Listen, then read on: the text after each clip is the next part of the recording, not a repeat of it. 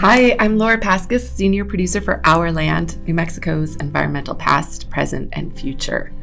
You're listening to New Mexico in Focus, the podcast. Here in our state, wildlife species like deer and elk belong to the people, but are managed by the state, by the New Mexico Department of Game and Fish.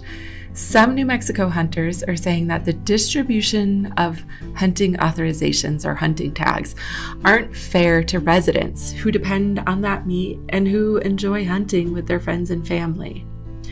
Not everyone in the state is a hunter, obviously, or even likes the idea of hunting for various reasons, but wildlife management is important to everyone, says Jesse Dubell. He's a sportsman and the executive director of the New Mexico Wildlife Federation. In the conversation you're about to hear, Jesse and I talk about hunting authorizations, game management models, and also about what he calls a dysfunctional game commission here in the state. Hi, Jesse. Hi, Laura. How are you? I'm good. Thanks for being here with me today. No, thank you so much for having me. It's great to see you. So we're here in New Mexico. I'm a New Mexico resident. What would I do if I wanted to, say, apply for an elk tag? If a New Mexican or a non-resident of New Mexico wants to hunt big game in New Mexico, you apply in the New Mexico Big Game Draw. That's administered by the New Mexico Department of Game and Fish. And an interested hunter can go on the department's website, fill the application out online. The deadline to do that is March 22nd. So the application period is currently open and it closes 5 p.m. March 22nd. Okay. And then what happens? Can I just do what I want? Well, after you apply, you've got to wait for the draw results, those long-awaited draw results. It takes about a month, and in the middle of April, the department will send out email notices, or individuals can go on their account, their customer account with New Mexico Department of Game and Fish to see their draw results. So just like New Mexico has red and green chili, when we go to the draw results, we want to see a lot of green, because green means you've drawn the tag, red means you were unsuccessful in that particular draw. Okay. And then there are some tags that the state reserves for private landowners, is that right? That's correct. So only, if we're talking about elk here, only 62% of all elk tags are actually included in the public draw. So New Mexico state statute says that in the public draw, New Mexico residents get 84% of the available tags. Non-residents without an outfitter get 6%. And those individuals who have a contract with an outfitter, they have 10% of the tags reserved for those applicants that could be resident or non-resident. But to answer your question, 38% of the tags for elk in particular are issued to private individuals, and those are transferable authorizations. So whoever receives those authorizations can then sell them to the highest bidder, they can give them away, they can do whatever they like with them. And then whoever ultimately has that authorization can convert it into a tag to hunt elk in New Mexico. So I actually don't hunt myself, but I do have a lot of friends who hunt, and I hear complaints like, I didn't draw a tag this year, I didn't draw a tag this year. How does the tag system work, and is it fair for New Mexicans versus outsiders? What's going on there? Well, that's a fairly subjective answer, I guess, but I'll provide you with my perspective on that. First of all, when the draw process is very complicated, so any applicants would certainly benefit by fully understanding the draw process. You get multiple choices. You have first, second, third choice options, in some cases even fourth and fifth choice options. It is a supply and demand issue. The reality is there are more people that want to hunt elk in New Mexico than there are elk tags available. So again, someone would benefit from fully understanding the system and developing a strong strategy as to how to draw a tag. Even if you do that, though, there are going to be thousands of hunters every year that do not draw an elk tag. That's the reality of it. And I don't believe the current system's fair, because approximately 35% of all elk hunting opportunity in the state of New Mexico is currently being utilized by non-residents of the state. If you look at a neighboring state like Arizona, for example, you'll find that 10% or less of all elk hunting opportunity in Arizona is allocated for non-residents. So New Mexico definitely gives an outsized portion of our elk hunting opportunity to people who do not live in the state. In fact, in 2021, the Legislative Finance Committee came out with a report. They did an audit that said just that the New Mexico Department of Game and Fish prioritizes non-residents in a way that's not consistent with other Western states. these like private landowners who get access to tags, and they can sell those, right? And how much do those generally cost, and who gets those? Well, that's a good question. Most of the time, those tags are being sold to non-residents of the state, and that's just because of economics. Residents have every opportunity to buy the tag just as a non-resident does.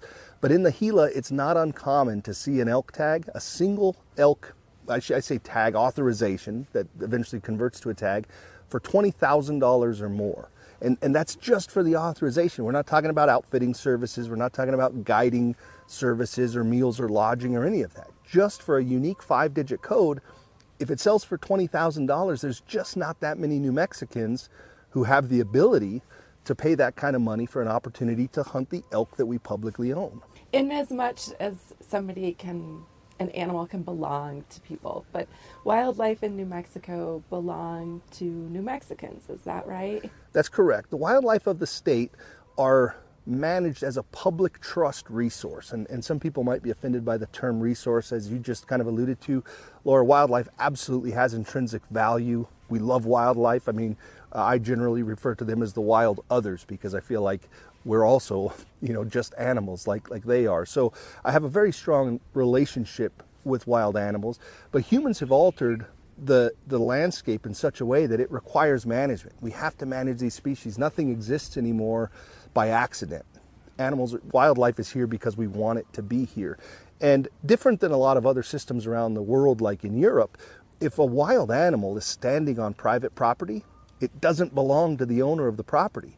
Wildlife belongs collectively to all of the residents of New Mexico, and we have a state game commission who should be acting as the trustees to the beneficiaries of the trust. The beneficiaries being the residents of New Mexico, the trustees being the game commission.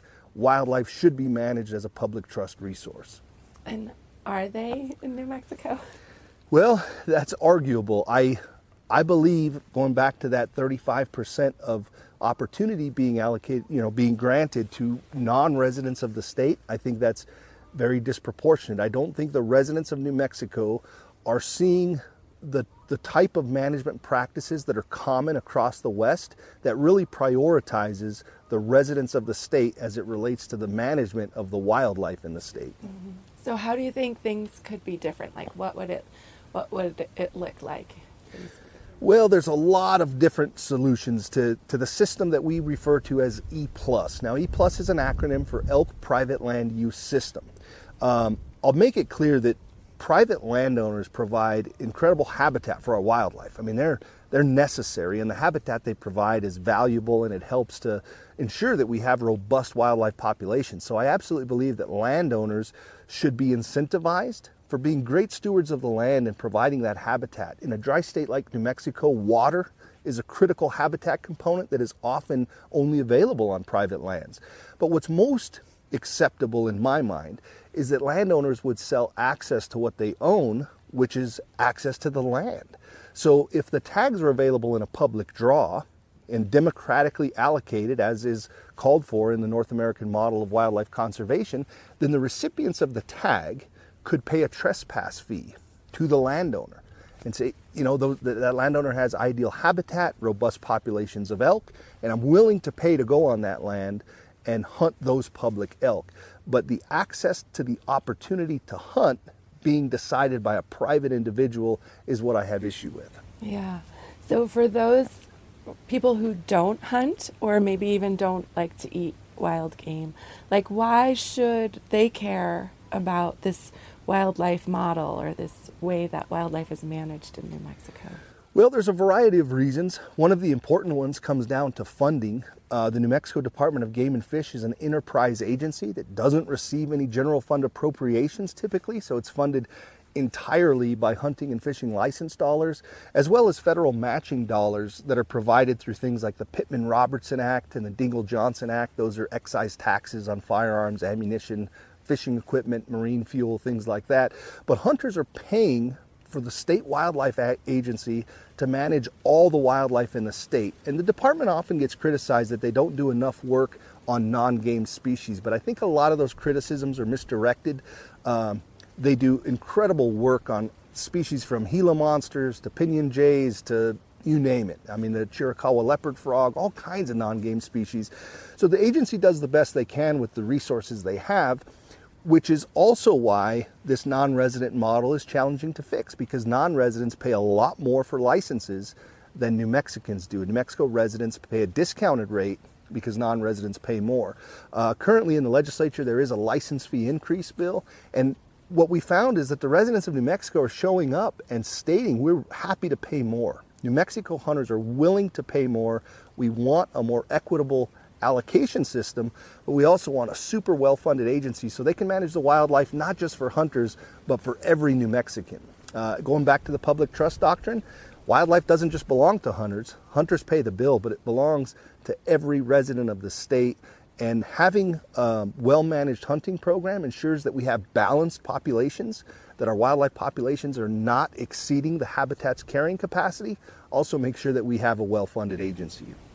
So I'm curious where hunting in general in New Mexico fits into the food security issue. Like, do most New Mexico hunters eat what they're harvesting? You know, I would say, Laura, that that's probably the number one motivating reason that most hunters in New Mexico hunt is to fill the freezer.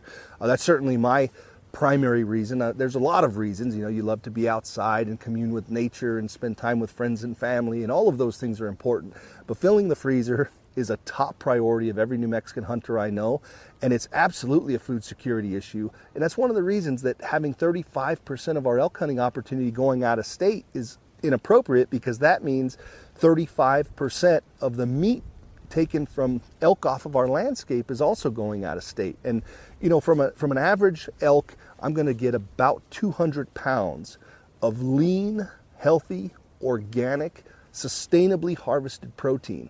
And food security is a serious issue in New Mexico. The license fee increase bill that I just mentioned includes a provision that any New Mexican who qualifies for SNAP benefits, that's a state nutritional assistance program, will receive a 25% discount on their hunting and fishing license. And that's because we recognize that hunting is critical to many families when it comes to ensuring they have adequate food supply. We've talked about the New Mexico Department of Game and Fish. There's also the Game Commission, and I've been covering wildlife issues in New Mexico for decades. And it's a commission that there have been ups and downs and problems over administrations, but it does seem like right now the Game Commission is in somewhat of a crisis. What is happening? The commission is in shambles. That's a reality. And the New Mexico Wildlife Federation was critical in establishing the New Mexico State Game Commission back when Aldo Leopold was running the organization. So I'm certainly walking in some huge footsteps there. But the commission was created so that it could create insulation between wildlife management and politics. We need to manage wildlife based on science, not based on political motivations. Unfortunately, our current commission structure allows a governor to remove any commissioner at any time without cause. So as long as that structure's in place, we struggle with getting a game commission who can operate and make decisions independently of political pressures. There's also a bill in the state legislature, keep going back to politics here, but it's a game commission reform bill. It's House Bill 184, and it would make it so that if a commissioner was going to be removed, there would have to be just cause for removal. And a governor could make the recommendation, but that recommendation would then go to the Supreme Court justices in the state, and our state Supreme Court justices would make the decision as to whether or not removal was appropriate. That's, in my mind, the number one most important fix we can do to ensure that we don't find ourselves in a situation like we're in today, where our 7-person commission only has 3 commissioners, which means they can't even form a quorum, which means they're completely dysfunctional. I mean, they cannot function. You know, I'm not using dysfunctional simply as an adjective, but as a descriptor of their inability to actually make a decision at this moment in time because they don't have enough commissioners.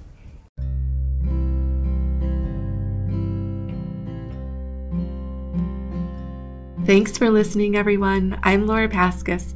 Find more environmental content on New Mexico in Focus as part of our show, Our Land, New Mexico's Environmental Past, Present, and Future. You can find Our Land all over the place on the PBS Video app, Instagram, YouTube, and subscribe to Our Land Weekly also. Thanks.